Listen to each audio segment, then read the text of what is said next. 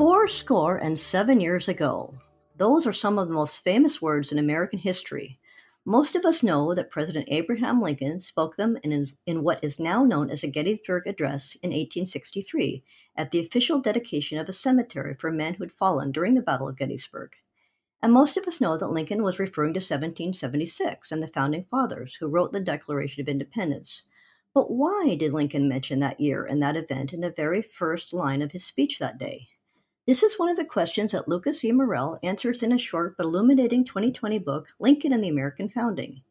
In a time when some Americans are vandalizing statues and other artistic representations of the Founding Fathers, and even some of Lincoln, and going so far as portraying the men of the founding generation as villains, Morell's book is vital reading. Morell tells us which of the founders Lincoln particularly admired, why the Declaration was of greater import to Lincoln's political thinking than the Constitution, and how Lincoln turned to the Declaration again and again throughout his adult life as ammunition in his argumentation and as a source of personal inspiration and aspiration for the nation as a whole. Morell also brings into focus long-ago debates, such as that over the Kansas-Nebraska Act of 1854, and explains why Lincoln was so reluctant to declare himself an abolitionist, but also why he was adamant that as a newly elected president and head of the quite new Republican Party, he could not make any concessions to the secessionists.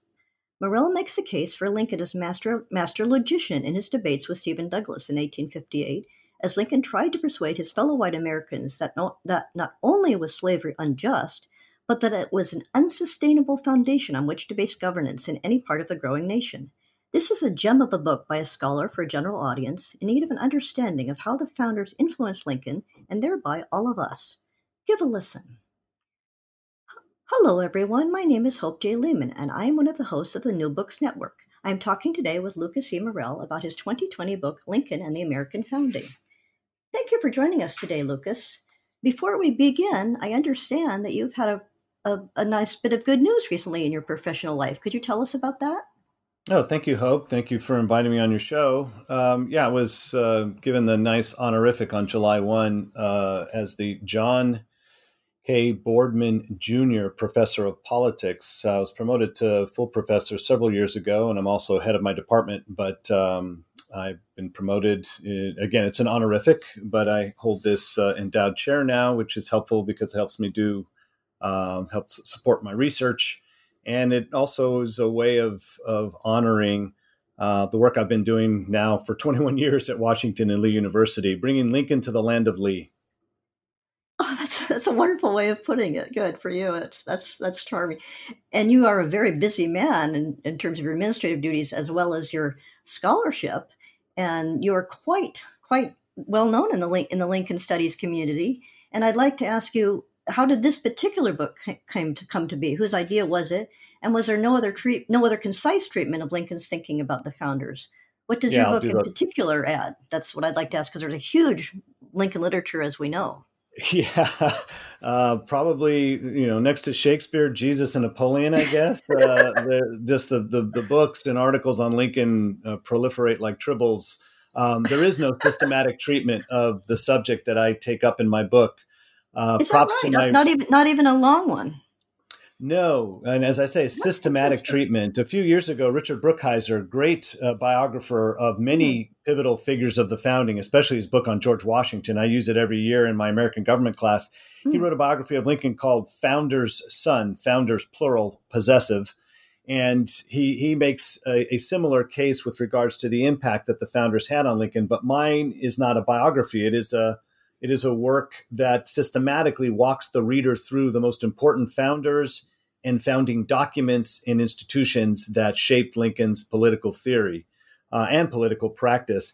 I was asked by Southern Illinois University Press to write a different book. They have a series called The Concise Lincoln Library, and it was envisioned or created to celebrate the 150th anniversary of the Civil War. So beginning around, I guess, 2000 or so, it had works like Lincoln and Religion, Lincoln and what was known as the U.S. Colored Troops, the USCT, Lincoln and Native Americans. They even have Lincoln and the Environment. Well, they And asked me Lincoln to and write Humor, I think, right? Lincoln and Humor, which was published last year by Richard Carwardine, a great British historian of American religious history.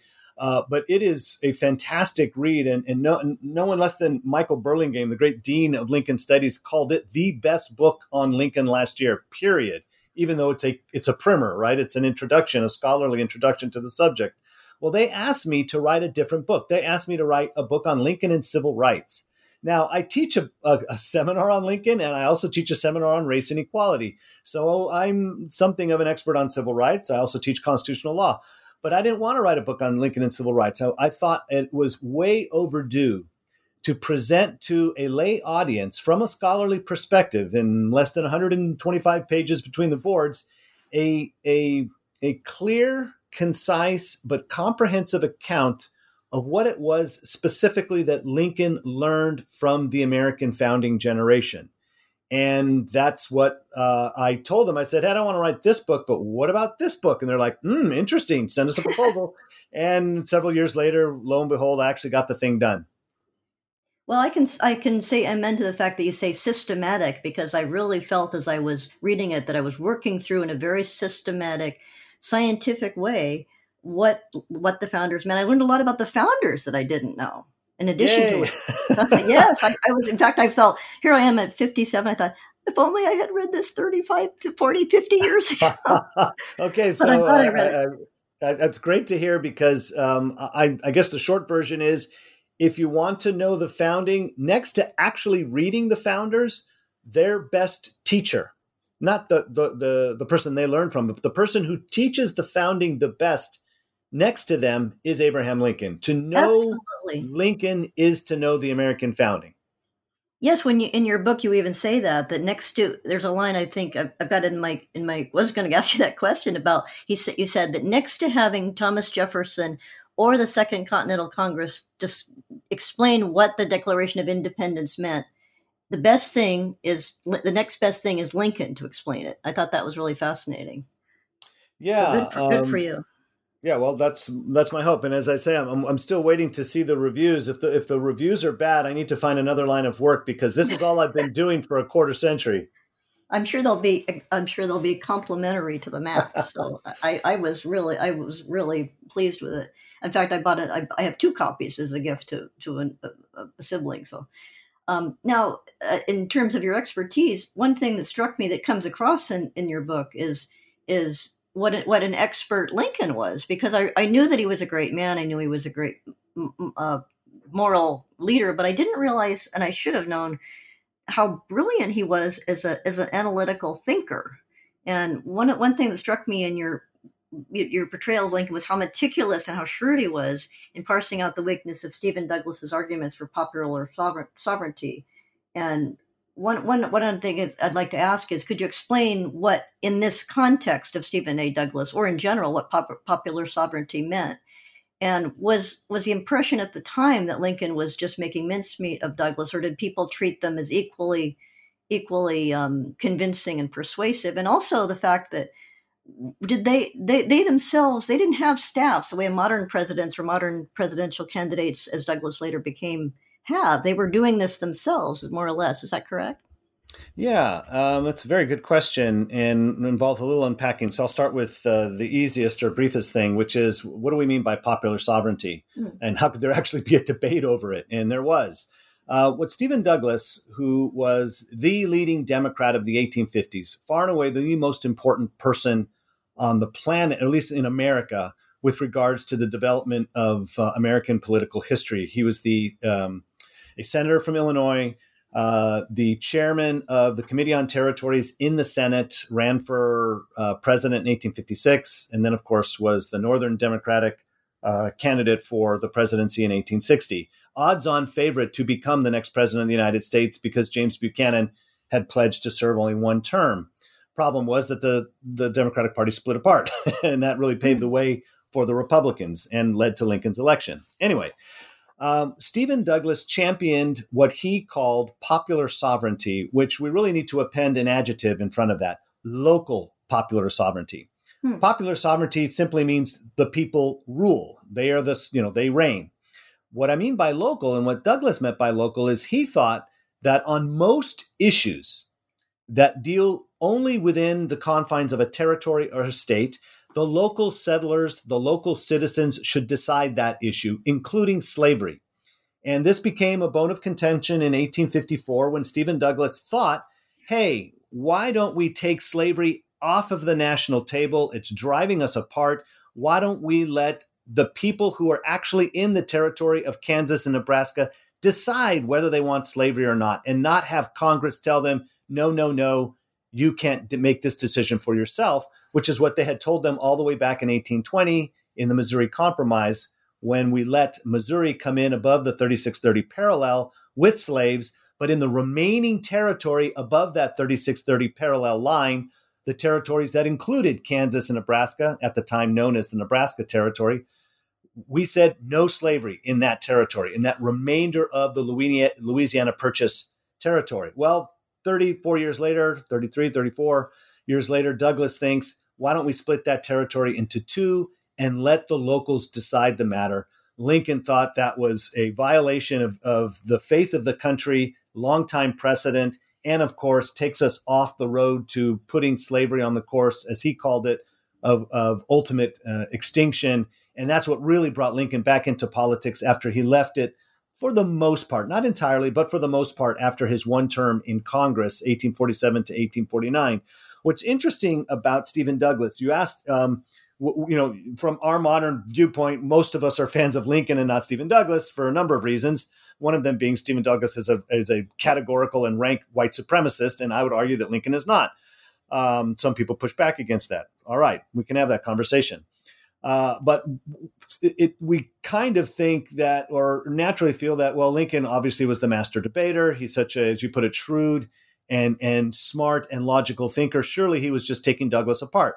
Well, we have to remember, for one, Lincoln did not win the debates with Stephen Douglas, if you will. Douglas was reappointed as senator in January of 1859 after their after their nationally known debates in 1858.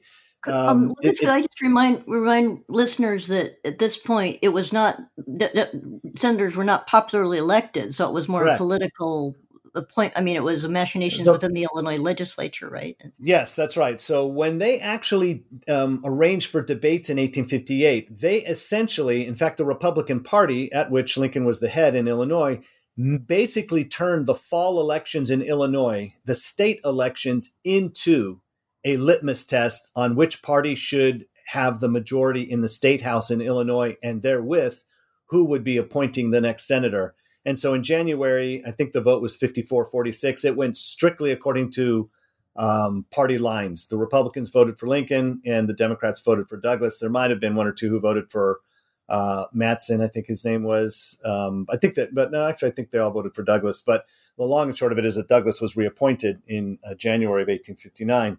So popular sovereignty, it seems like, well, who would disagree about that? But Lincoln was trying to explain to the country that for the people to rule, that means you have to understand why they have the right to rule, which means you have to think about the basis for rule or consent, and that is human equality. And so it's hard to tell from our modern, porch who was more persuasive, because the only poll we had was the polling booth. So statewide, my good friend Alan Gelzo, in his book on the Lincoln-Douglas debates, he demonstrates that the Republicans actually did poll better at the state level, but for a number of reasons, the Democrats, not all the Democrats were up for re-election. For example, in the state Senate, more Democrats held their seats than Republicans. And for a number of other reasons, including, by the late 1850s, more citizens were located in northern Illinois than southern Illinois. And so you had a lot of wasted votes, as it were. So in terms of reapportionment, that hadn't happened yet. So the long and short of it is, even if the Republicans were in the majority at the polling booth in November, more Democrats remained in power and therefore were able to keep Douglas in power. The interesting thing, or what makes their rivalry so interesting to me, is you had two individuals who greatly respected the American founding.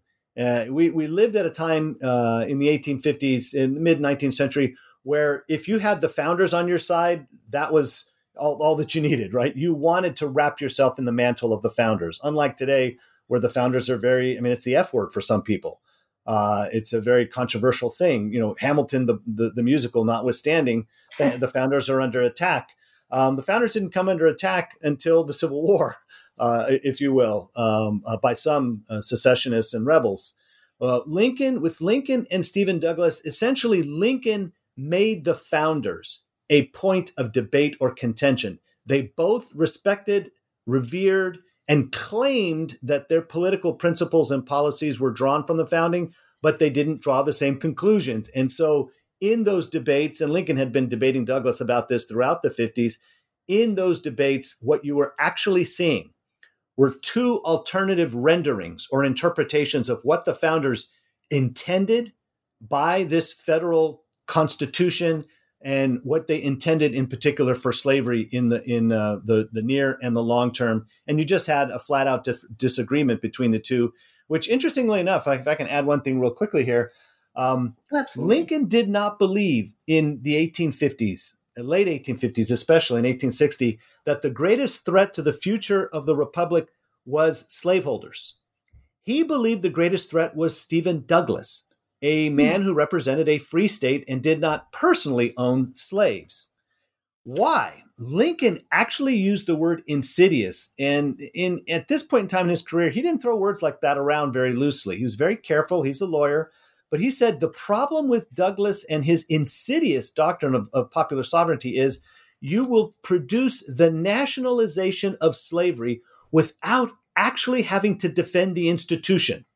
All you have to do, and this is what Douglas was doing when he said, hey, you in Illinois, shut up about slavery. Just let the settlers decide it way out in Oregon or California or Nebraska or Kansas. All you have to do is persuade white Northerners not to care. This was a so-called don't care policy, as Lincoln put it. Just teach white Northerners to become indifferent to what will happen to people who do not look like them in another state or another territory. All you have to do for slavery to spread is to tell those people who aren't enslaved not to care. And Lincoln thought that's insidious, that slavery could expand without you actually having to make a case for it. Lincoln thought, we have got to nip this in the bud, which is why, strangely enough, in a state like Illinois, where Black people could not vote, he stood up time and again for the natural rights of Blacks. That in this fundamental respect, Lincoln said, they are the equals of me, of you, Judge Douglas, and every living man. Well, I would like to quote from your book, actually, on this point of his not just his impatience from a political standpoint that Douglas was standing in Lincoln's way in the Senate, but he was morally and as a logician or a man of reason, he was offended on a deep level by that. And you're right. His disgust with Douglas's indifference towards slavery was not simply because slavery was obviously wrong, but also because its expansion would not require a positive argument. You're right. The default that Douglas was offering, was, they'll just decide when we get there. But yes. And also you're right, of Lincoln's customary appeal to the founders for guidance on the slavery question. I'd like to ask, was he guilty of whitewashing on that score? Was Lincoln historically correct, or was there any historical validity to Douglas's view?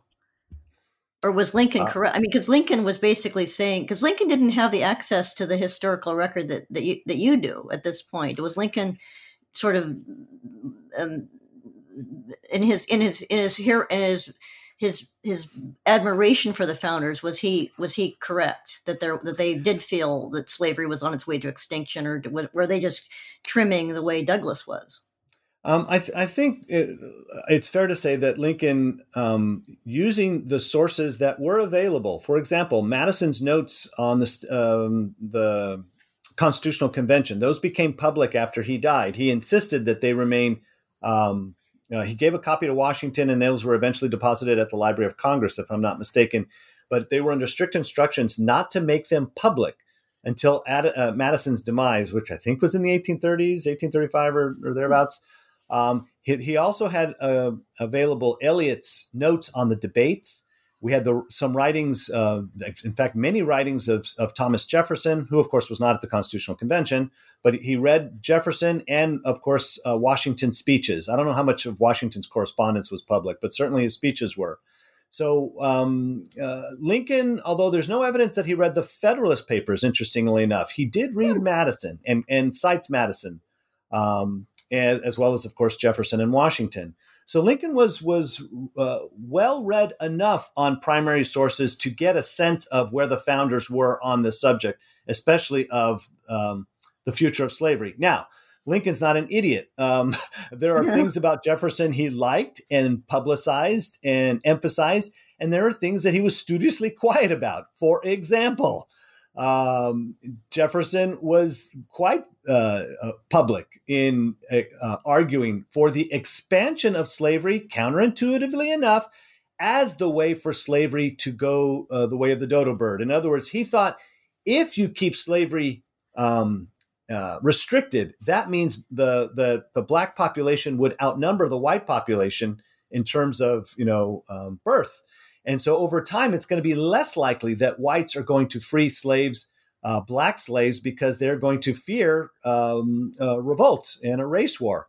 Jefferson thought the only peaceful way to get rid of slavery was what was known at the time as the dilution or diffusion policy. Let slavery go with their masters into the Western territories, where the masters over time with other free whites would more likely outnumber the blacks, and then in the future would have an incentive over time to manumit them, to free them without fear of reprisal. And, Madison was afraid of a race war. Jefferson was afraid of a race war. Jefferson once called it, if we freed them, we would be giving them freedom and a dagger. But Jefferson always said, by giving them the dagger, it would be just for them to wreak vengeance. They would be no less just in seeking their freedom than we were when we declared our own independence. So Jefferson, while he stood up for whites in terms of their self-preservation, this is why we don't let go of the wolf, as it were. You remember, he says, we have the wolf by the ear. We can either continue to hold on to him nor let him go. He said this during the Missouri controversy in 1820. So we see here that Lincoln will cite Jefferson in terms of what he said in the Declaration of Independence and other places with regards to the natural rights of human beings, all human beings. But he wasn't going to advertise the fact that Jefferson was totally opposed to what Lincoln was in favor of, which is restrict slavery from going into the territories. So in terms of whitewashing, I don't think so. I think Lincoln safely said that the founders intended for slavery to be put on the course of ultimate extinction, given what they actually did. What did they do? And by the way, this is prior to the invention of the cotton gin. This is supremely important, that prior to 1791 and 92, the general sense was that slavery really wasn't going to last for very long. It killed the soil. Unless you were like Washington and a few other astute farmers and rotated crops, it was really difficult to continue to especially harvest cotton. Cotton really depleted the minerals in the soil. And so they were hoping that in time, that time would be the most peaceful way, gradual way to eradicate slavery. So what do we see as the founders' actions towards it? And this is what Lincoln judged them by. If they couldn't emancipate slaves, or at least chose not to do so immediately, they attempted to do so as soon as they could in terms of the supply. So under the United States Constitution, unlike the Articles of Confederation and Perpetual Union, Congress was allowed the authority after 20 years to stop the importation of slaves. Under the Articles of Confederation, Congress, there was no prohibition on Congress whatsoever. There was no authority given to Congress to ban slavery. That was left to the states, and some states did. But under the Constitution, the abolitionists, if you will, if we want to call them that, at the convention, wanted the Congress to be able to do that as soon as possible. The slaveholding minority said, no, we need to have time. And so they settled on 1808. And of course, in 1807, the slaveholder, Thomas Jefferson, as president, signed into law a statute banning the importation of slaves in 1808. And then 12 years later, it was equated to piracy, which meant the only punishment was as they put it back then, hanging until dead. So capital punishment, off with his head. They put teeth into the bite of the original 1808 law banning the importation of slaves. What else And did they also, do? Lucas, I want to mention too in your book that you mentioned a really fascinating case that I'd never heard of Captain Nathaniel Gordon, who was the Oh, only yes. man. Yeah, Nathaniel Gordon. Nathaniel Gordon was the only man hanged for the crime of attempting to import slaves into the United States. That was done under President Lincoln in 1862, February of 1862. And it's a wonderful case because here's a case where this guy had no clue, A, that he would be convicted, B, let alone that he would be have the book thrown at him. And Lincoln made an example of him. Other presidents like Buchanan faced similar circumstances, and no slave trader, American slave trader, was ever punished to the fullest extent. So Nathaniel Gordon actually tries to kill himself in jail when he hears that Lincoln is not going to pardon him. He actually has petitions to Lincoln sent, family members pleading with Lincoln, fine, he's punished, but why don't you just keep him in prison for life in prison? And Lincoln adamantly refuses to do so. But the one concession he makes is he postpones the sentence for 2 weeks so that the said Nathaniel Gordon, as he put it, will have time to get right with his maker. As Lincoln puts it, the common God and Father of us all. So even in postponing the sentence, he reminds Nathaniel Gordon of the enormity, the horrific nature of the crime that he has been convicted of. You made mere merchandise of human beings, men, women, and children, and you should be reminded that the God who made you made them as well. Whew! So Lincoln had this strong sense of the imago Dei, as theologians call it, right? That all human beings are made in the image of God, what we would call today the dignity of man and women. So, that's a very famous case in a very important year, the year that leads up to his preliminary Emancipation Proclamation.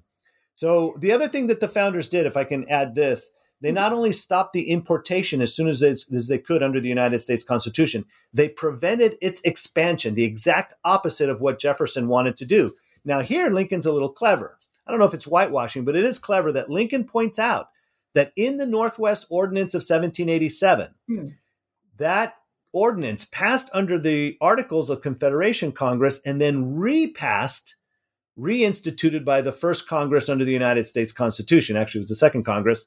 What it did is it prevented slavery from being inserted into the only territory owned by the federal government at that time, which was the Northwest Territory. Article 6 bans slavery from that territory that included what would eventually become Illinois. Lincoln points out that the first draft of the Northwest Ordinance, I think dating to 1784-85, was drafted by Thomas Jefferson. What he doesn't point out, of course, is that when it was actually passed, in principle, Jefferson actually was against the prevention of the spread of slavery because he believed in the diffusion thesis.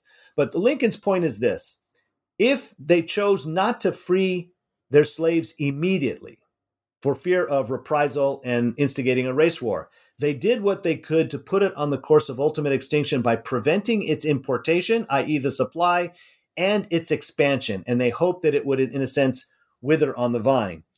So to your question with regards to whitewashing, I think on most points, what we find in Lincoln is actually someone who has an accurate sense of the record.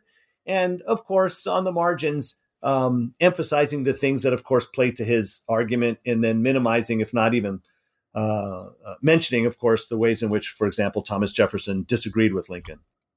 Well, one way you put it in the book of Lincoln's mastery of the facts of the history of the U.S. is Lincoln had to do his history well.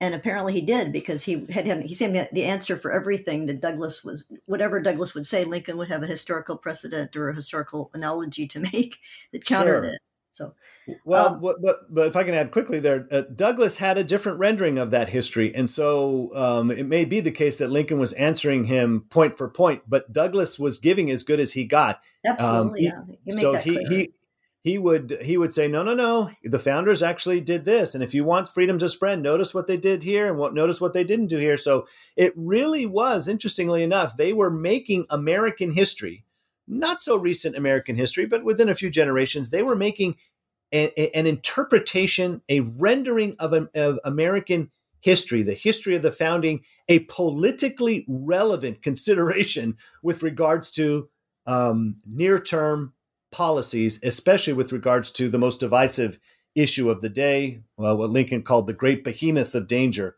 slavery, and its future in the country. Yeah, I think one strength of the book is it brings Douglas to life, and I really didn't know much about him except as a foil to Lincoln. So, but you make him an interesting thinker in his own right, and quote from his writings and his speeches, and how he would get he took it as a personal challenge of intellect, not just political battle. And it seemed to me that was really fascinating. Thank you. On the subject of great men and of the titans of the time. You discuss Lincoln and the founders. We also have some interesting sort of preliminary setting the scene of what the other figures of the date just before the generation of Lincoln and Douglas. And you write that Lincoln was influenced. Well, I write actually. I'm quoting myself. You're saying it was influenced by Daniel Webster, Henry Clay, and John Adams. And Adams was an ardent opponent of slavery, whereas the two, Henry Clay and Daniel Webster, were much more willing to compromise. So I was interested that Lincoln found arguments where he could find them. But I was surprised that Lincoln admired Clay so much, because he was called the great compromiser. And Lincoln, when he became president, was adamant that there is no time for compromise. There is no moral argument at this point for compromise. And I wanted to ask, was it what made Lincoln so different from Clay? Was it moral character, or was it just that Lincoln's hand was forced by Fort Sumter in a way that Clay's was not? Yeah. Let me recap this briefly. When I say John Adams, I of course mean John Quincy Adams. They were both alive at the same time. And in fact, when John Quincy Adams basically died on the floor of Congress, Lincoln was actually a congressman at that time. We don't have any correspondence that I know of, anything extant from Lincoln between them. But it's clear that Lincoln was influenced by Adams's devotion to the Declaration, and Adams making that an important historical charter, if you will, of American liberty. And so I don't think it's a stretch to say that Lincoln imbibed a lot of that from what he heard or read of John Quincy Adams, even though we don't have Lincoln, verbatim quoting from John Quincy Adams. But in a way, as my great teacher Harry Jaffa put it, when John Quincy Adams died, he essentially passed the baton implicitly to Lincoln, because Lincoln continued to carry the torch for the importance and, in fact, the political relevance of a document that technically is not a legal document, right? Unlike the Constitution that actually governs. The Declaration of Independence is a work, it's a statement of principle and, a condemnation of King George III in Parliament. It isn't a charter of, legal rights per se. It's a charter of natural rights. But on the subject of Clay and Webster, but especially Clay, well, we have to remember both Clay and Lincoln's home state is Kentucky. He is an immigrant to Illinois, but Kentucky is his birth state, and Kentucky is a slave state. And what Lincoln admired of Clay was precisely that even though Clay was a slaveholder his entire life, Clay heroically attempted at various points in his political career, attempted to get his own state to adopt a policy of gradual emancipation. And he was unsuccessful in doing so. And Lincoln gives this masterful eulogy in 1858, July, I think, 6th, to Clay, where he points out the things that he likes about Clay. And of course, it's not a coincidence that things that he likes about Clay are strikingly those sorts of things that Lincoln becomes known for later. And so I think you're right, though, to observe that. Interesting that Lincoln, someone we think is a man of great principle, and I believe that is true. Yet Clay is not known as, not that he lacked principle, but Clay is more known for being the guy who can bring parties together. But as Lincoln points out in his eulogy, Clay could not have made those compromises. He couldn't have secured, especially preserving the Union, without being a man of a particular party. He didn't pretend that he was above the fray. In other words, that he didn't need the Whig Party as a vehicle for accomplishing his political objectives. But you're right, at the end of the day, and especially later in his life when it counted, he was more willing to make concessions to this, what is known as the slave power, than certainly Lincoln was willing to do 10 years later. But I think when we get into the weeds there, it's kind of a bit of apples and oranges there, because the situation in 1850 and 49 is in some significant ways different than in 1860. But the seeds were definitely sown in 1850, especially when Clay almost achieves, I should say, his last great compromise, which was what we call the Compromise of 1850. But he actually failed in doing that. It was Stephen Douglas who was able to he was able to take it apart and have the various provisions of the 1850 Compromise, which should be known as the Compromise Measures, plural. Douglas, Lincoln's nemesis, not Clay, was able to get each piece of that passed with separate coalitions in the House and Senate. Well, two aspects of Clay I think that are interesting I'd like to ask you to address is that, well, one was his appeal, two aspects of Clay that he felt that I'd rather be right than president, meaning I'd rather be morally correct, as I read it, and that probably appealed to Lincoln. And the other aspect was that he was a great thinker. I mean, in terms of strategy, and Lincoln certainly had to do that, a lot of that, in terms of just navigating these very treacherous waters, and maybe that appeal. Do you see those aspects of Clay is appealing to Lincoln? And also Lincoln, well, one aspect that was different too, that Lincoln seemed to believe that a black man could be his equal in a way that Clay did not. That Clay just was out and out. No, we're too different. Whereas Lincoln saw the humanity of African Americans much more clearly than Clay seemed to. I threw a lot at you, but yeah, he did, and I think that's true. The more you read of Clay, and I've read a few months ago, I was at a weekend colloquium where we just looked at a little bit of Andrew Jackson and a lot of Clay, and I learned a lot about Henry Clay reading these things. And Clay was much more disparaging of the character of black people than certainly we see in Lincoln. You're right about that. And Lincoln, of course, doesn't mention that. He doesn't give us an unvarnished Clay, that's for sure. And so, but Lincoln did, like Clay, believe that in order to preserve peace in the American Union over the race question, Lincoln did not think, at least at the time, given the prejudices of whites, he did not think that they could peacefully coexist in the United States. And therefore, he, for the longest time, until the Emancipation Proclamation, Lincoln, like Clay, was in favor of colonization. That is to say, the word they used at the time was deportation, even though it was never, in Lincoln's mind, a compelled thing. It had to be voluntary. But Lincoln was in favor of blacks being encouraged to leave the country and to go somewhere, most likely in Central America in particular. Oh, I didn't realize that. I thought it was back to Africa. So no, Lincoln knew as early as 1854. He's very explicit in his great Peoria address in 1854, which is what brings him back into politics in response to the Kansas-Nebraska Act earlier that year. Lincoln is very explicit that if they were sent to Liberia, they would, it would be unviable that many would die within days. Lincoln knew that Liberia was a pipe dream, but to show you the seriousness with which Lincoln took colonization, he actually encouraged Congress to fund some efforts towards a black colony being set up in basically what is Panama today. So Lincoln was persuaded by Clay in that respect. And again, but unlike Clay, Lincoln did not believe that sending blacks away was based on their natural inferiority. Not at all. He thought that they could govern themselves and achieve for themselves and fulfill their ambitions in an environment where they weren't constantly under the harassment of prejudiced whites.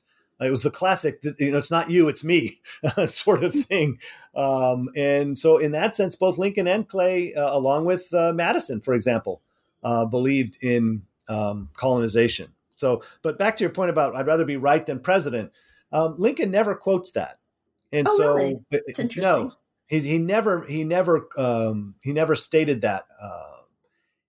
And of course, in Lincoln's mind, there was a country he would not be willing to be president of. In other words, for example, in the eulogy to Clay, he said one of the great things about Clay was he loved his country not only because it was his, but because it was free. In other words, it was devoted to freedom. It wasn't completely free. Obviously, we had 3 to 4 million slaves, enslaved Black people. But what he liked about Clay was that Clay understood that Black people did have natural rights.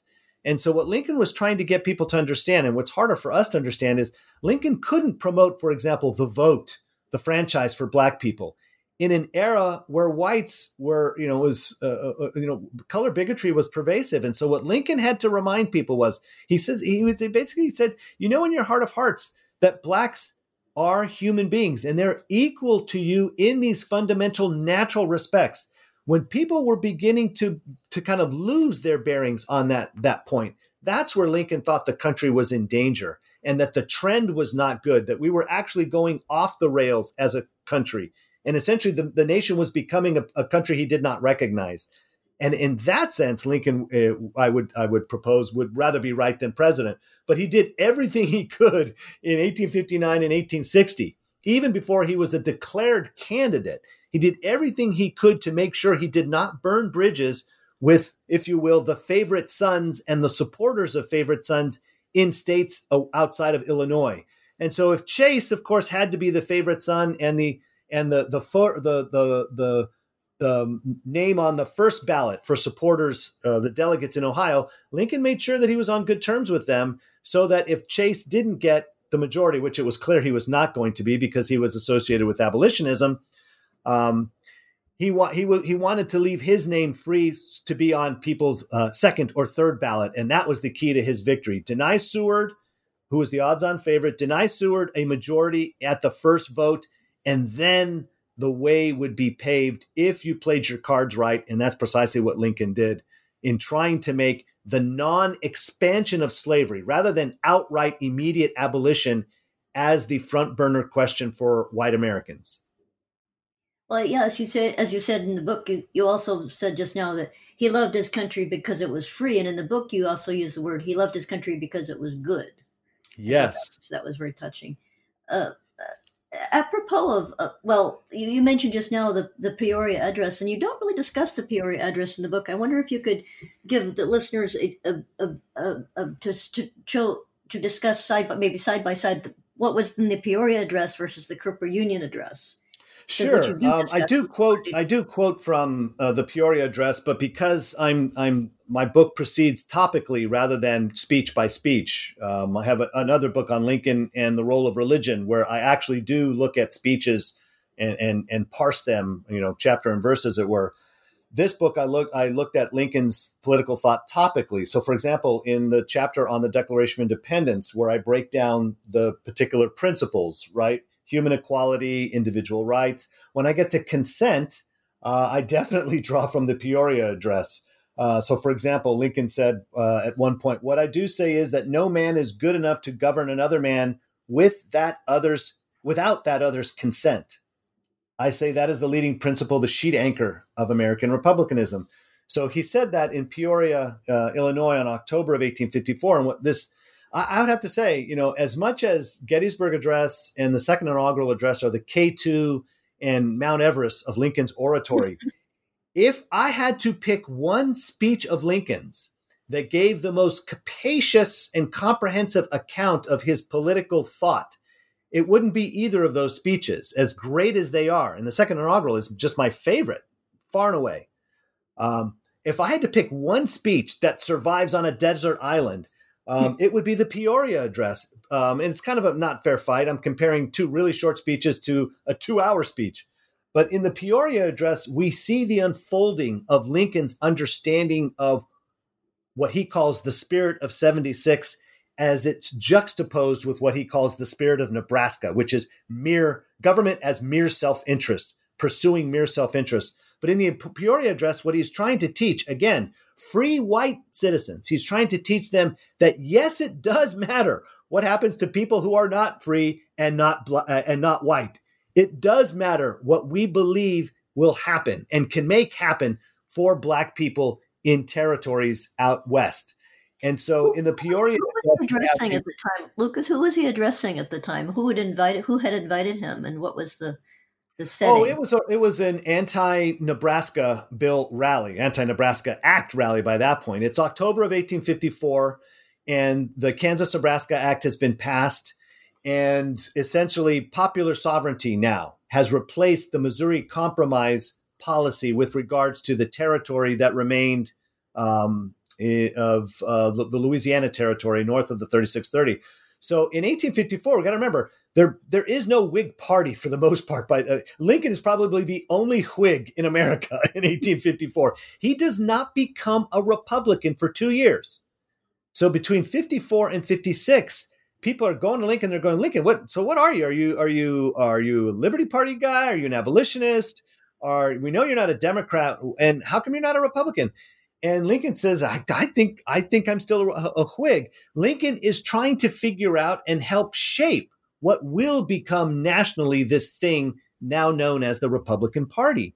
And until they coalesce around the doctrine of no extension of slavery into the federal territories, Lincoln is not going to identify himself with the Republican Party because, let's just put it this way. He sees a difference between abolitionism on the one hand and anti-slavery on the other.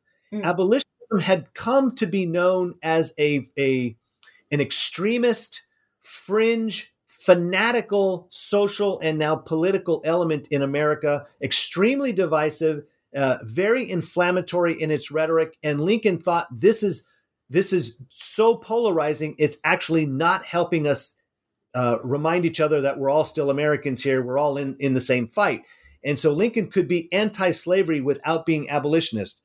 He was too devoted to the procedures of the rule of law and constitutional lawmaking to think of himself as an abolitionist. Here's the obvious example.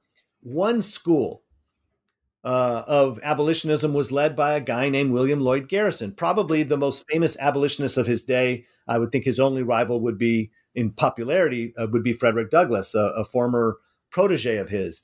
William Lloyd Garrison was the editor of The Liberator, a newspaper he began in 1831, and he made it clear that it was his way or the highway. He was a moral suasionist. He thought that God and he were a majority, and you either agreed with them or, what was the point of compromise? And this was a guy who called the Constitution a covenant with death and an agreement with hell, precisely because it required union with slaveholders. One of the slogans on the masthead of the Liberator was no union with slaveholders. And he thought free states were aiding and abetting slavery by remaining in a union with slaveholding states. And he literally burned the Constitution in a famous... He did, 1850, probably 1854, I think. I think around the infamous Anthony Burns case in Massachusetts, a case of an escaped slave that was apprehended by hundreds, if not thousands, of I think federal troops. William Lloyd Garrison burned a copy of the Constitution in public, and Lincoln said, no, you can't do that. We are not going to make any political progress if it looks like you are subverting the United States Constitution. And even Frederick Douglass finally came around to that view. Douglass was a moral suasionist until about 1850. And then he comes out most famously in 1852, that great speech, "What to the slave is the 4th of July," or sometimes referred to as "What to the Negro is the 4th of July." And until the early 1850s, Frederick Douglass was like Garrison. He wanted the Constitution to be shivered in 1,000 fragments, as he put it. Lincoln did not want the Republican Party to be identified with that. And so the audience in 1854 is these people who are former Whigs, folks known as conscience Whigs, anti-Kansas-Nebraska Act Democrats, Liberty Party members, even some abolitionists. And so it was this party that was fusing or coalescing around something like an anti-slavery policy. But until that congealed, if you will, Lincoln still was beholden to the Whig Party. The Peoria Address is making the argument that the spirit of Nebraska is anti-American precisely because it teaches people to forget that the fundamental principle of the United States regime is human equality, not the white basis, as Stephen Douglas called it. Well, you mentioned that John Quincy Adams was a lover of the Declaration of Independence, which I didn't know. And is that correct? Yes. And was Lincoln? I was going to ask, was Lincoln unique among American presidents in particular, but among American politicians, in focusing on the Declaration, or was that just common, very common? I don't know how common it was because, for example, Stephen Douglas almost never quoted the Declaration of Independence. It was certainly common among abolitionists. So even William Lloyd Garrison praised the Declaration of Independence. He hated the Constitution because of the compromises. Lincoln says the only way we understand them as compromises in the Constitution is precisely by reading them through the lens of the Declaration. He thought that the Constitution and the American Union were, as he put it, the pictures of silver that were the frame around the apples of gold, which were the principles, especially the principle of equality, found in the Declaration of Independence. So the Declaration was a document that, at least politically, was held in great esteem, more so by, at least in the mid-1850s and late 1850s, by the Republican Party. Guys like Salmon Chase, William Lloyd Garrison, guys and others who were, again, may not count themselves as abolitionists, but certainly were anti-slavery. Well, you make the point that Lincoln loved. I like the way you put in the book that he admired Washington and Jefferson, but it wasn't so much the founding men as the founding document that he really venerated. Getting to the Constitution, it was one thing I learned in your book I thought that was fascinating, was that Lincoln himself was very averse to amending the Constitution. He just was very reluctant to do that, which is quite ironic considering how extensively, just in the few years after his death, that it was amended. So to such a monumental extent. Could you talk about Lincoln and the 13th Amendment, for example? Yeah, and as you rightly observe, it is interesting that Lincoln, as much as he is devoted to the Constitution, and whenever asked about amendments, he's like, "We're better off not touching it." I mean, that was it. Basically, he thought, if it ain't broke, don't fix it, and that he was willing. He didn't consider the compromises. There were certainly contradictions of human equality, but it didn't break. It didn't make the Constitution a broken instrument. He thought that the great good that we were able to achieve, even in the face of those compromises, was worth making those achievements. So there's a burgeoning debate now among historians as to how necessary was it really to make these concessions to these minority delegates at the Constitutional Convention, delegates like Yancey from South Carolina and others from Georgia.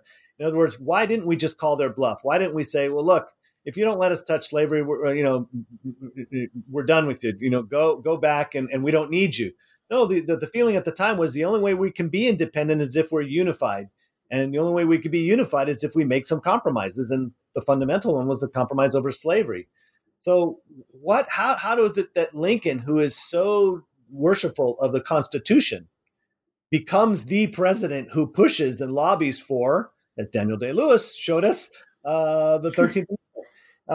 Lincoln did not believe we needed to amend the Constitution to emancipate slaves. The great tragedy, of course, of the Civil War is precisely that it took force, a war, to get rid of slavery. We utterly failed to do so peacefully through the political process. Lincoln did what he could in the 1850s to try to get us back on that track.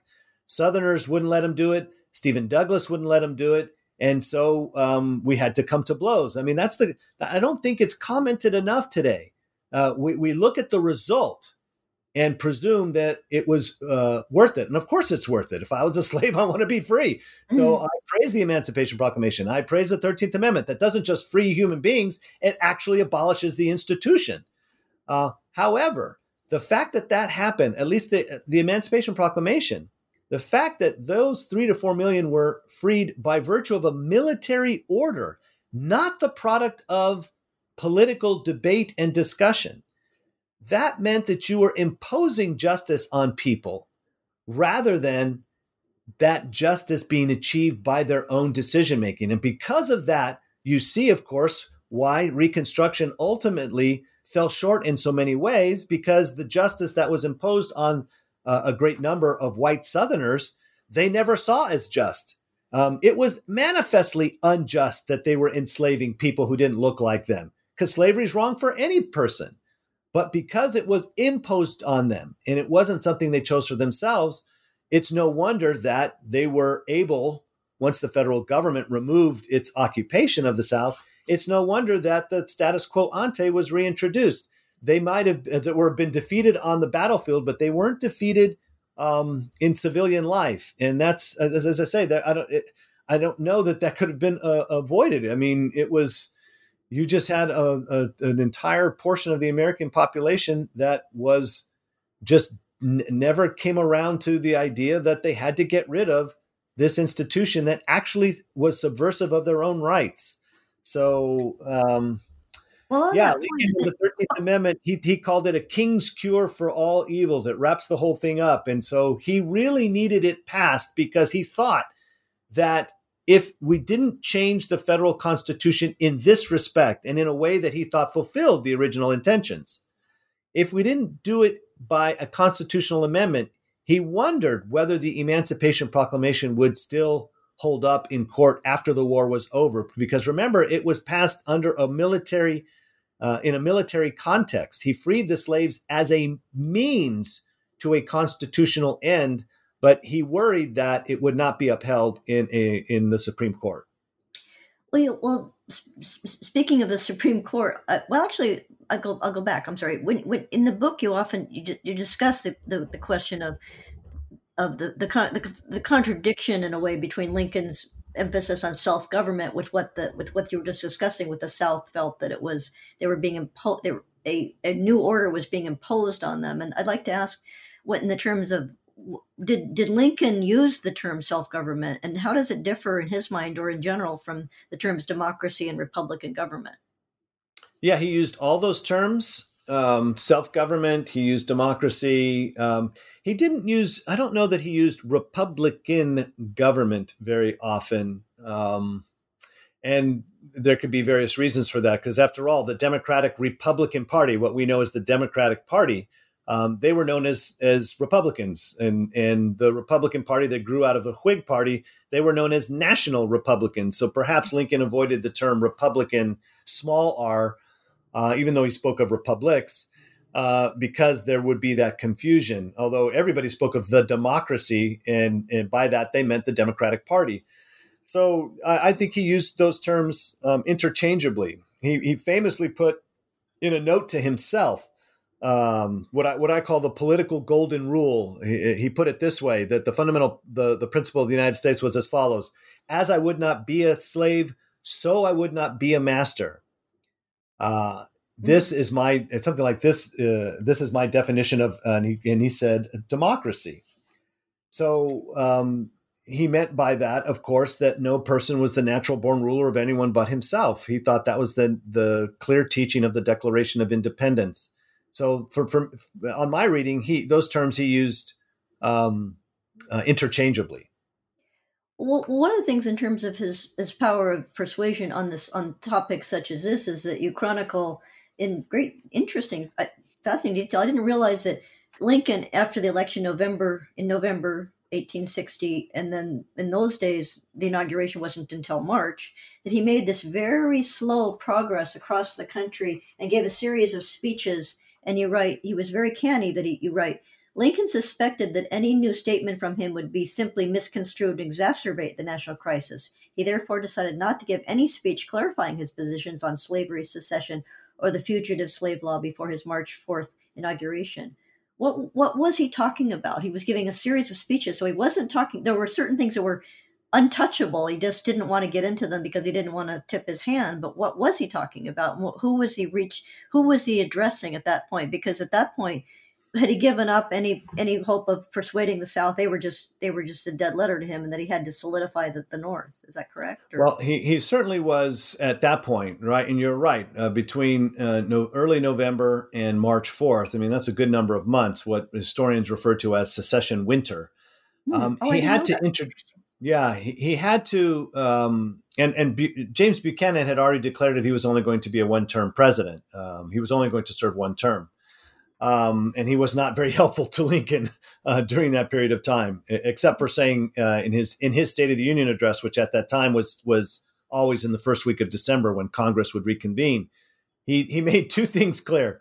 He said secession is unconstitutional. It is not a legitimate political act by citizens or states. But then he added, but as a president or as Congress, we can't do anything about it. Over to you, Lincoln. So Lincoln liked the fact that Buchanan explicitly said secession was illegitimate, and he drew from Andrew Jackson in making that conclusion. But he also went on to say, as president, there's nothing I can do. And if you ask my opinion, I don't think there's anything Congress can do. And of course, Lincoln clearly disagreed with that, as we find out. So during that time, what is Lincoln doing? He thinks, on the one hand, he says, my goodness, I have spoken on the subject of slavery, on the subject of the federal territories, on the subject of union so many times, and in his mind, so consistently, that unless you are willingly looking for contradiction or implications that aren't there, all you need to know about my principles and policies are already a matter of the public record.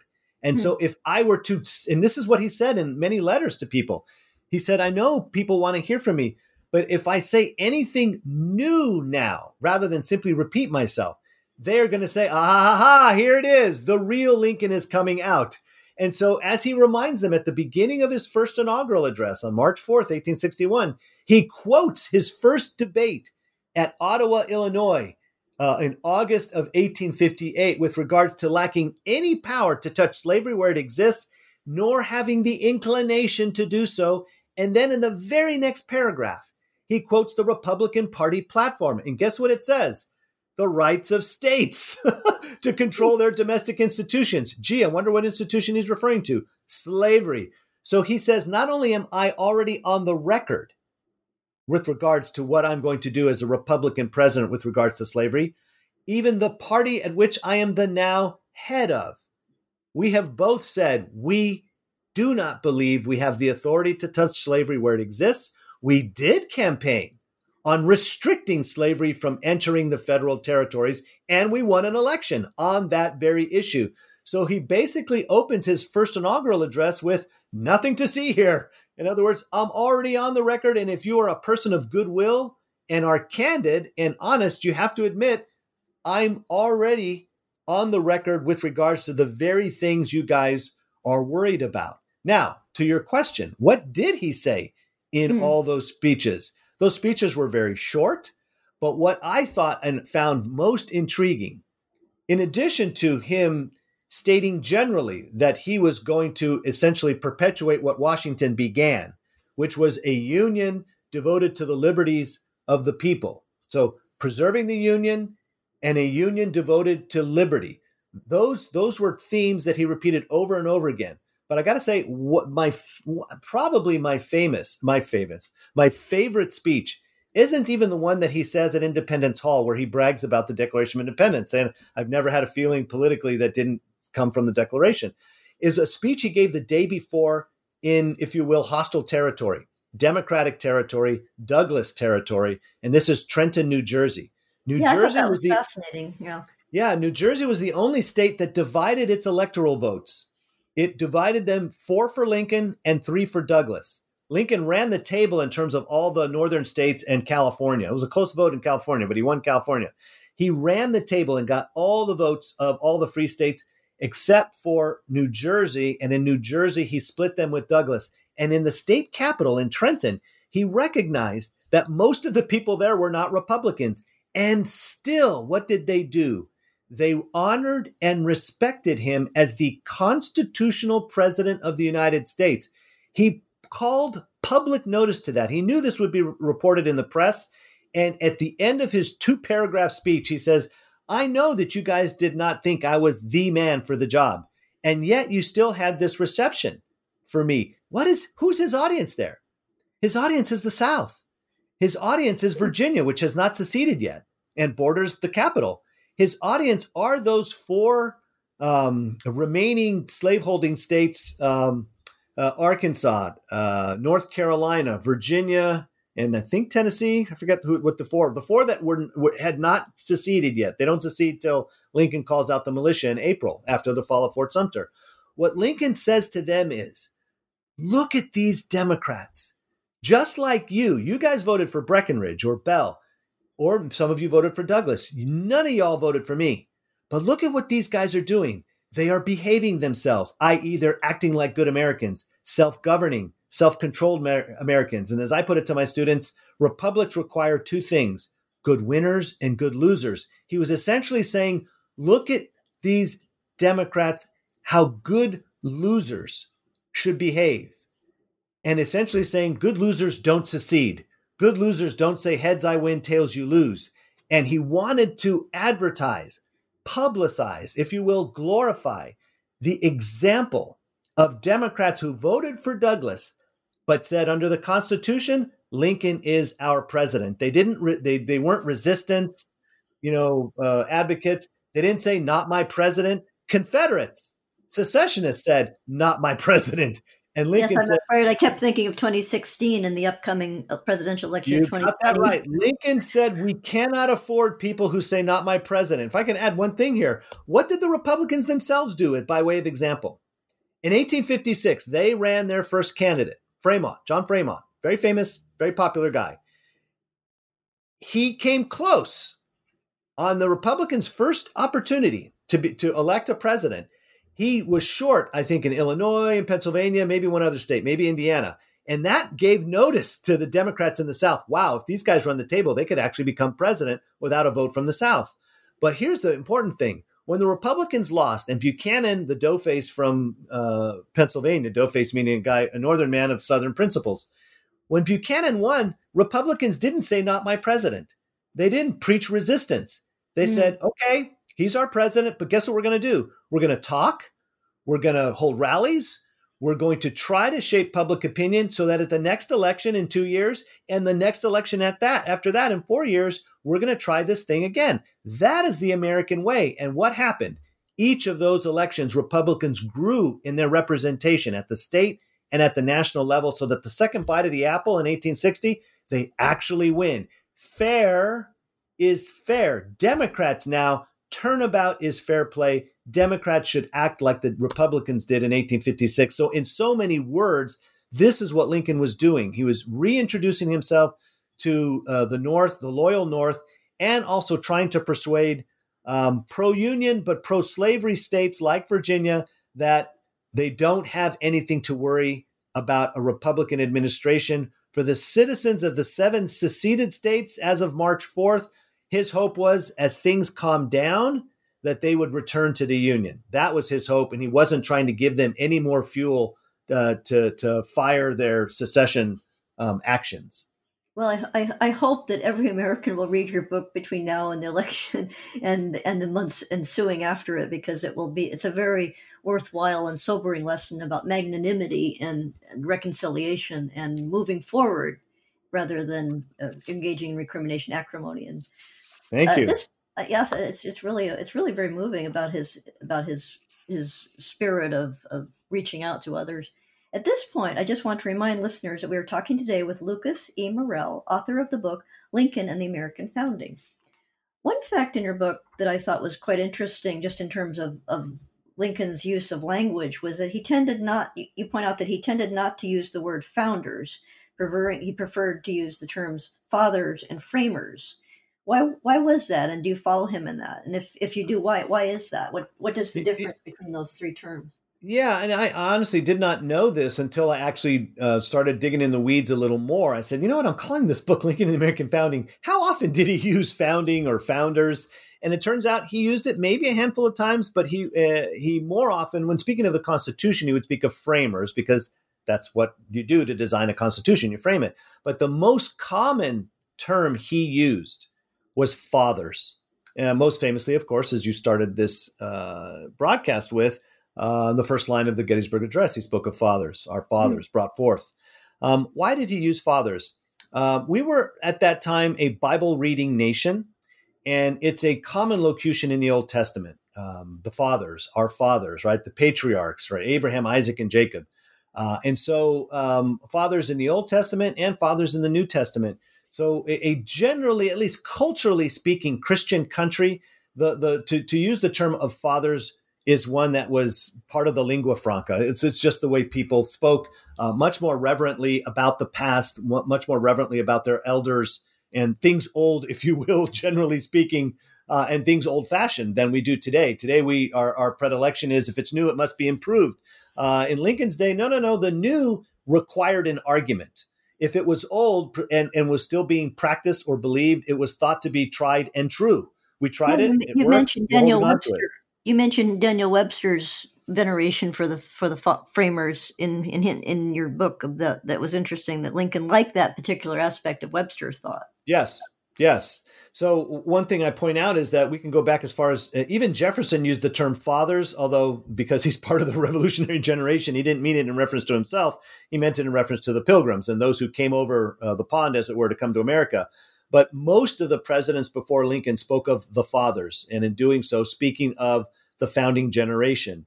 And so what I find fascinating about Lincoln is even though father and fathers is a term dealing with family and blood, a direct lineal descent. And Lincoln could trace his heritage in the United States back to the 1700s in Virginia, in fact. He thought what was wondrous and fascinating about America is to be American wasn't a thing of blood. It had nothing to do with your last name. We are, as it were, a creedal nation, as King put it in the I Have a Dream speech. I have a dream deeply rooted in the American dream, right? It's the American creed. All men are created equal. Lincoln thought, wow, in this country, what makes you American isn't what you look like, isn't where your parents were born. What makes you American is what you believe, what you understand about yourself and your neighbor and fellow citizens, that there is something in the midst of tremendous diversity, to be sure, there is something more fundamental, and that's our humanity, our equal humanity, that we're born, as I say, in the image of God, the imago Dei, and as members of a created universe and world and order, we understand that God made us all in some fundamental respects the same. We are equally endowed by our Creator with certain inalienable rights, that among these are life, liberty, and the pursuit of happiness. And it's because of that equal endowment, we are able to rule ourselves and not anyone else without their permission. So we get from that equality the principle of government by consent. And so it's these sorts of principles that Lincoln thought, wow, this is what unites a free people. This is the understanding of themselves that they cannot lose. That's crucial to perpetuating the institutions of government, which is to say, when you get guys like John Calhoun later, or Jefferson Davis, or Alexander Stephens, or Stephen Douglas, when they lose sight of or misunderstand what the fathers meant when they said all men are created equal, you don't even have to change a comma of the Constitution to change how that Constitution is going to be administered. You will turn a tool of freedom into a mere instrument of crude majority rule. And when that has happened, woe be the person who ends up in the political minority, because there will be no respect for your rights in that situation.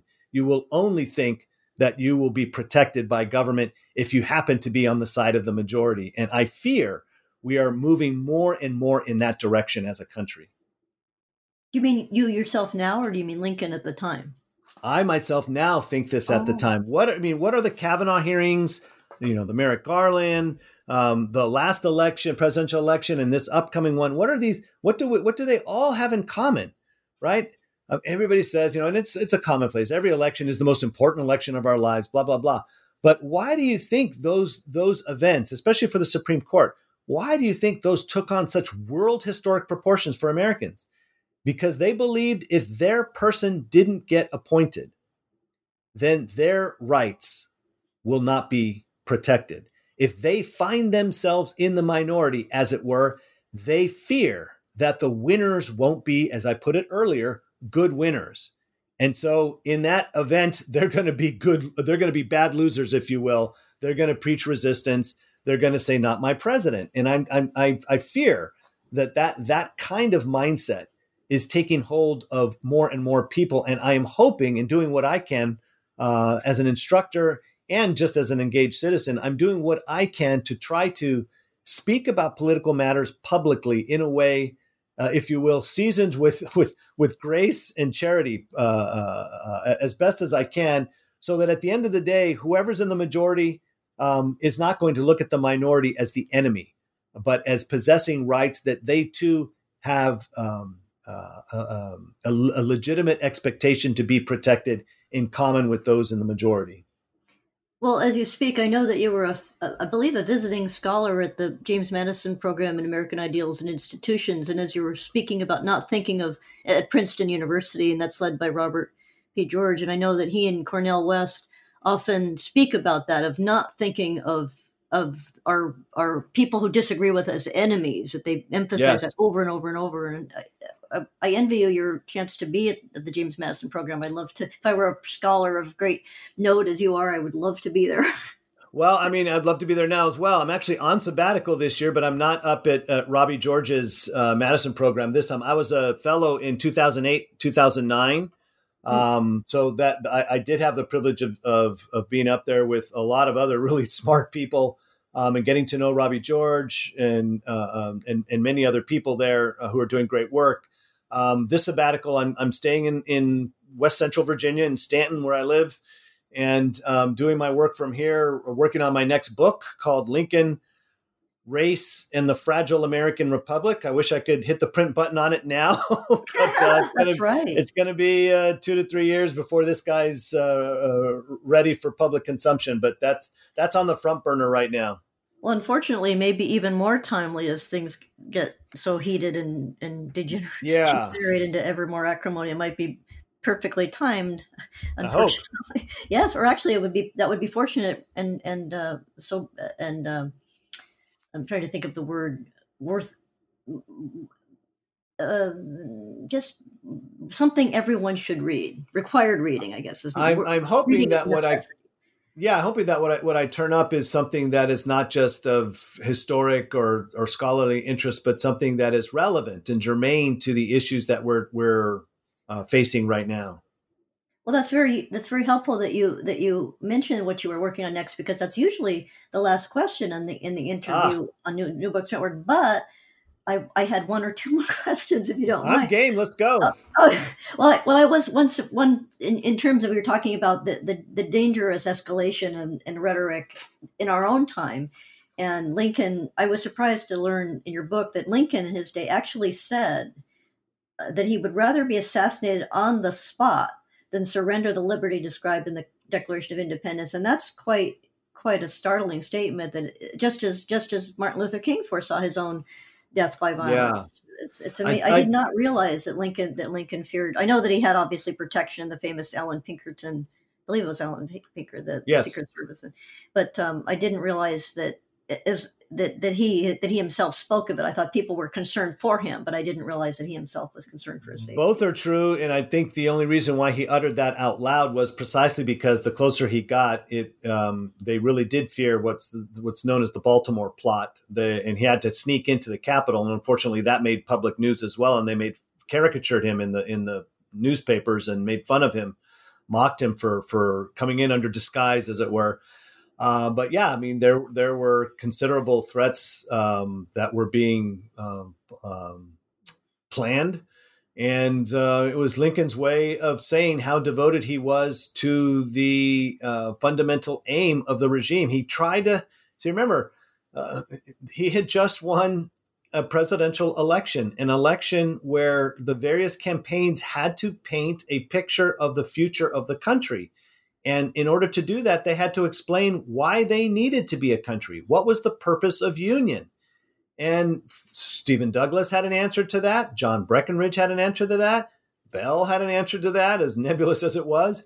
And Lincoln had an answer to that. And essentially what the Republicans were putting before the country, and also the Democrats, the two factions, were a vision of what they thought union meant, what union entailed. What is the purpose? What if, as we like to say today, what is our mission statement?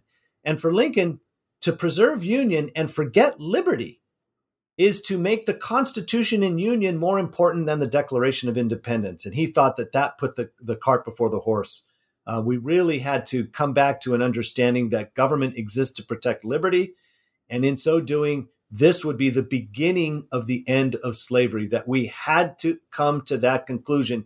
Even in the South, they had to recognize that maybe not in the near term, but in the long term, they themselves had to concede that slavery, in order for freedom to survive, we had to get rid of slavery, or what we were doing, we're training ourselves to become future tyrants.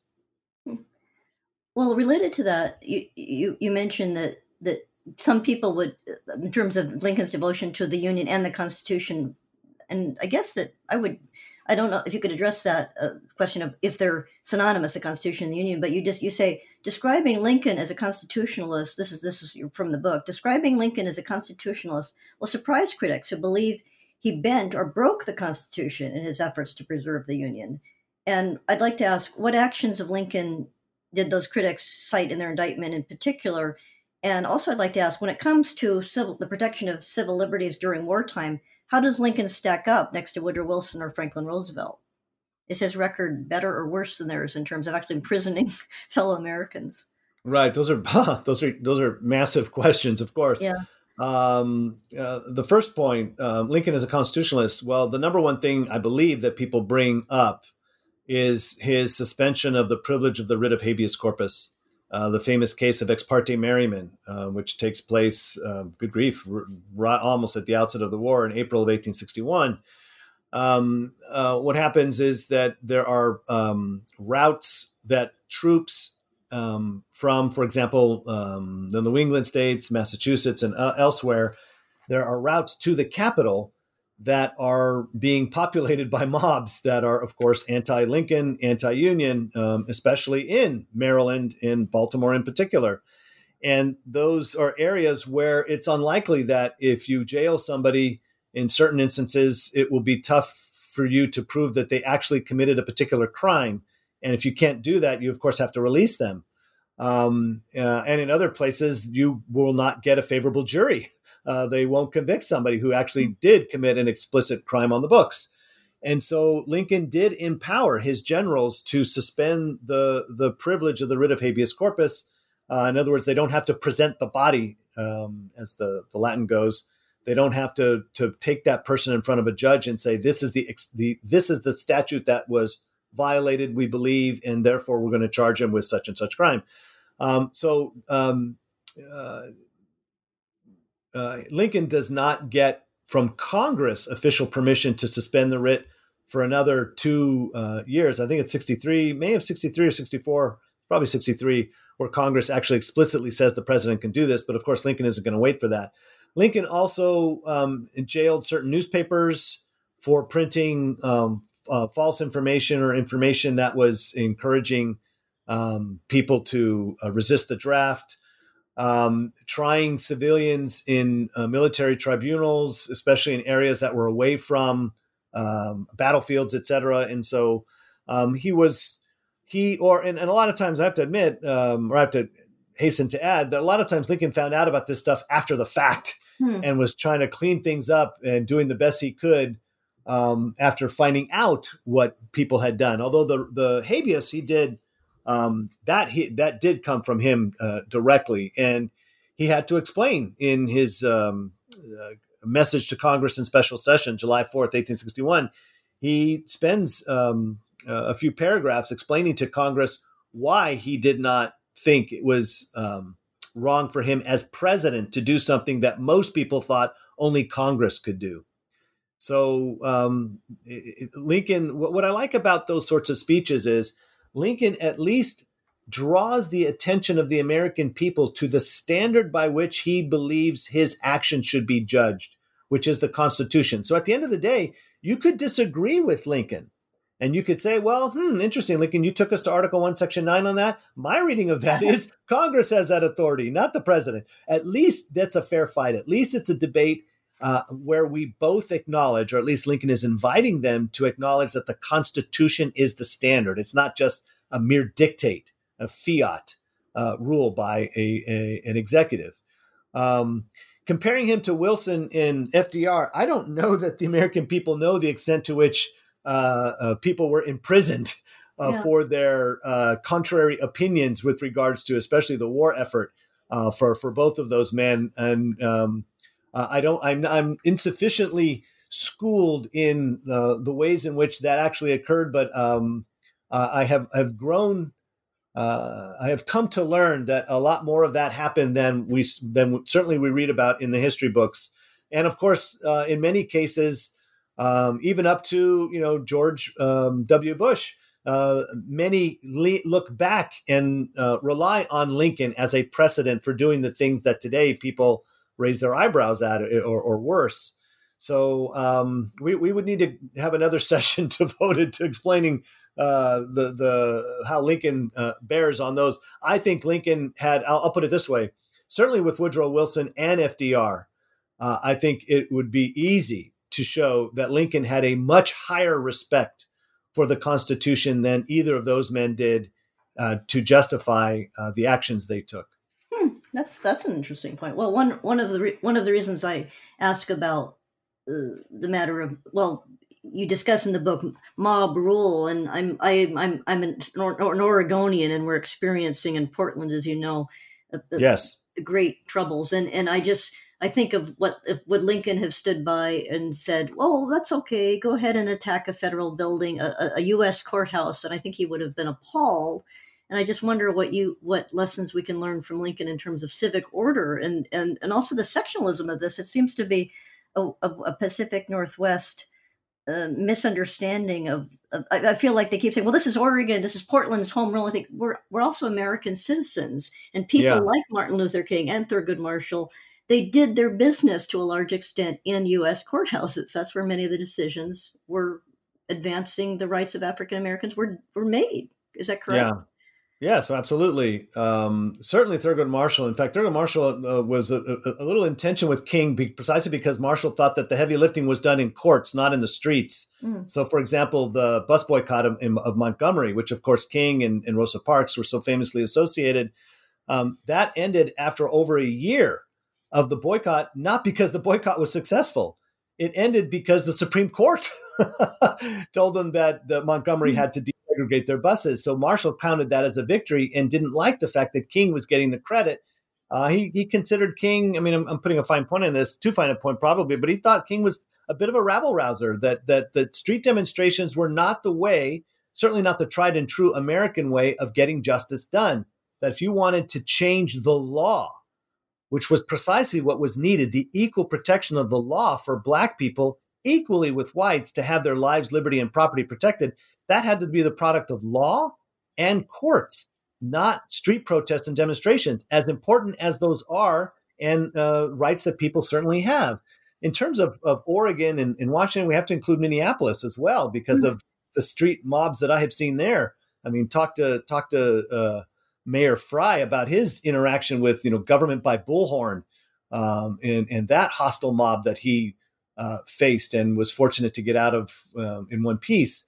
Lincoln, yes, would be aghast at what he sees there. But the fact of the matter is, even during the war, Lincoln would write these letters, these telegrams to governors.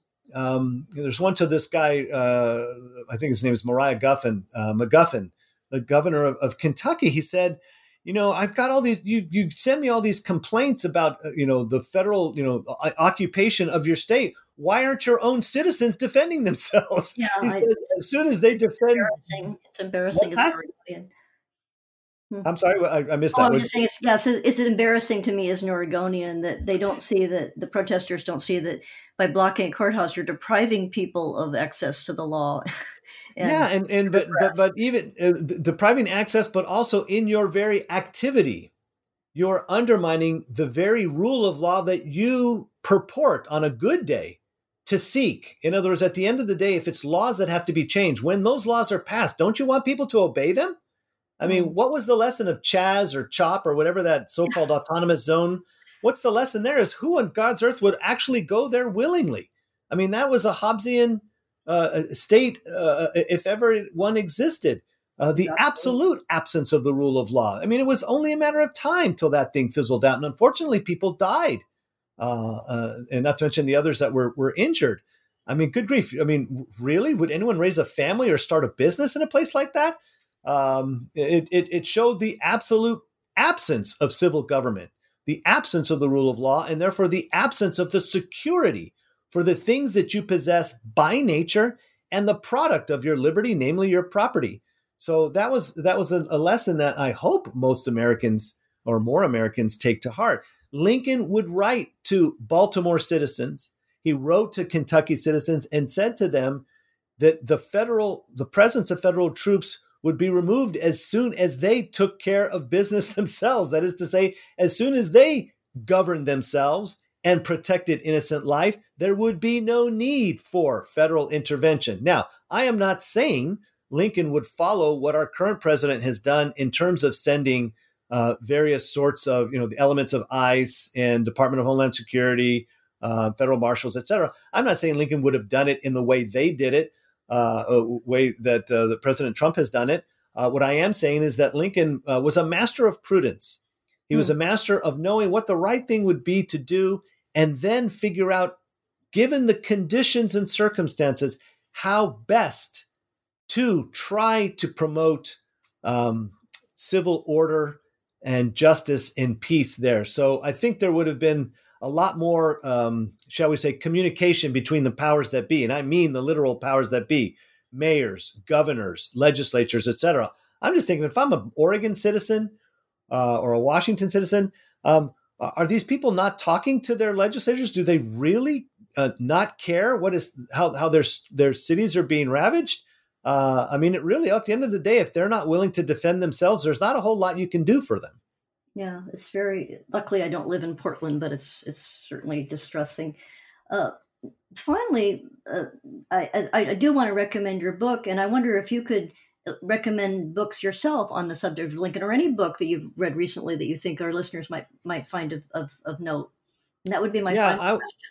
Yeah, I would say that there's a few questions I always get when I give a talk about Lincoln off campus. And one of them is always, can you recommend a biography, or what should I read on Lincoln? In other words, I give the kind of banal, predictable questions. No, they're not banal. I mean, these are important. That shows that the message has been delivered and received. In other words, wow, they want more. This is great.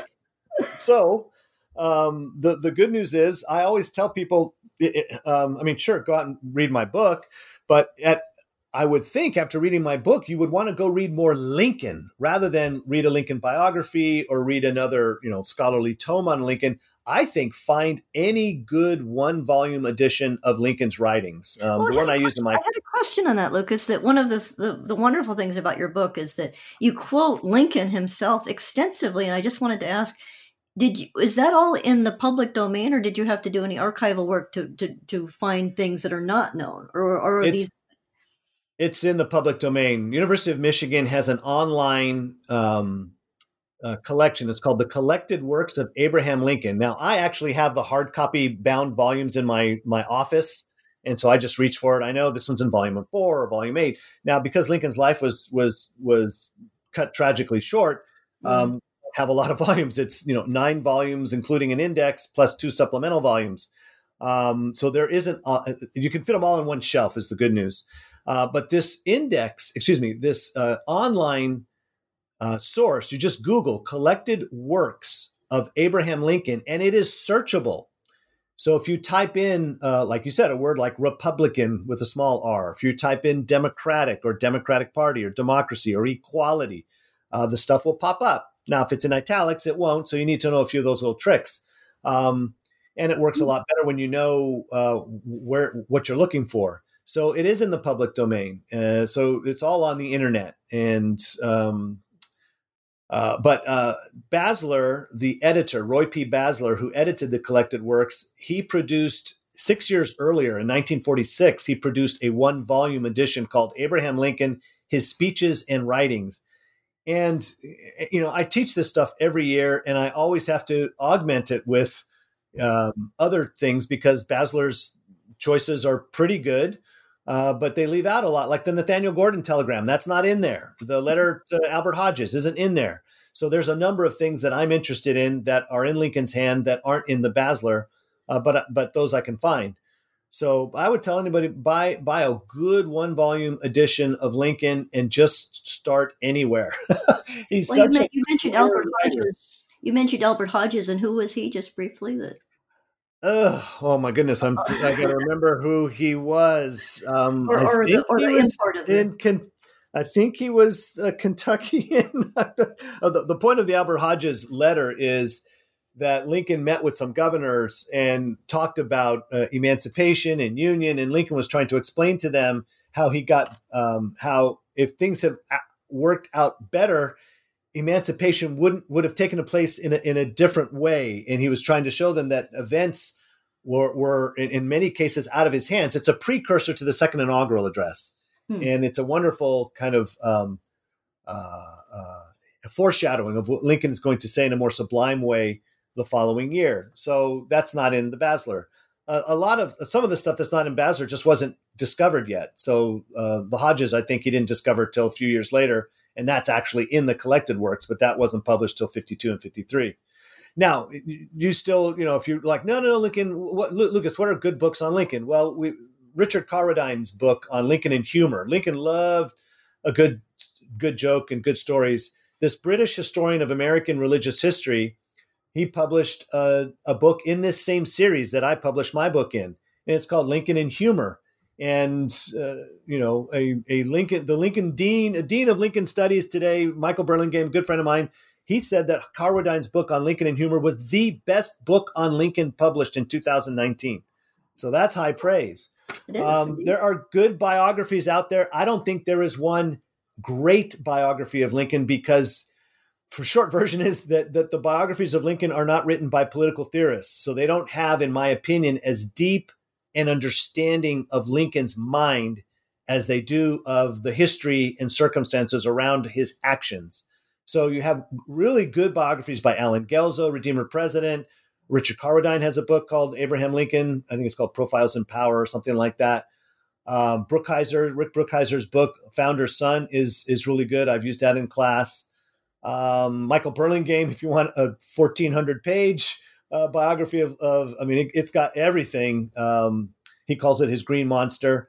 That's that. But it's, good. Buy the Kindle version, if you will. So, the Lincoln books proliferate, of course. They come out all the time. So, those are a few. Well, one last question, and I understand that you're on. I don't know if we mentioned Twitter, but can people find you? People can find you on Twitter, no, because I find you on Twitter, and I find your tweets very interesting. Twitter handle. Twitter's funny. When I first got wind of Twitter, I knew two things. One, I wanted the handle before anybody else got it, and I got Lincoln Douglas, one word. So Lincoln and then Douglas with two S's. So two of my heroes, Abraham Lincoln and Frederick Douglass. So at Lincoln Douglas is my Twitter handle. And I tweet on, a number of things. I don't usually do a lot of original tweets. I just retweet stuff. But the second thing I knew was that I wanted the handle, but I didn't think I had anything really to say. And I wasn't working the brand, as people say today. So I had the handle for years before I tweeted anything. So I had followers, but I was never tweeting anything, not even retweeting stuff. And then I started retweets are fine with me because what you consider worth reading and retweet is very helpful to the rest of us. Sure. Yeah, I just didn't do it at the time. So that's my handle, Lincoln Douglas. I teach at Washington and Lee University, so you can Google that and you can find me there. I'm on sabbatical this coming year. And again, working on my book on Lincoln and race, and we'll see what I turn up. And there are several interviews online with you about the book, and everybody should watch for the reviews in coming months. So, and with that, I will just thank the scholar we've been talking to today, Lucas E. Morell, about his book, Lincoln and the American Founding, which I recommend highly. And thank you, listeners. Thanks, everyone. Bye-bye.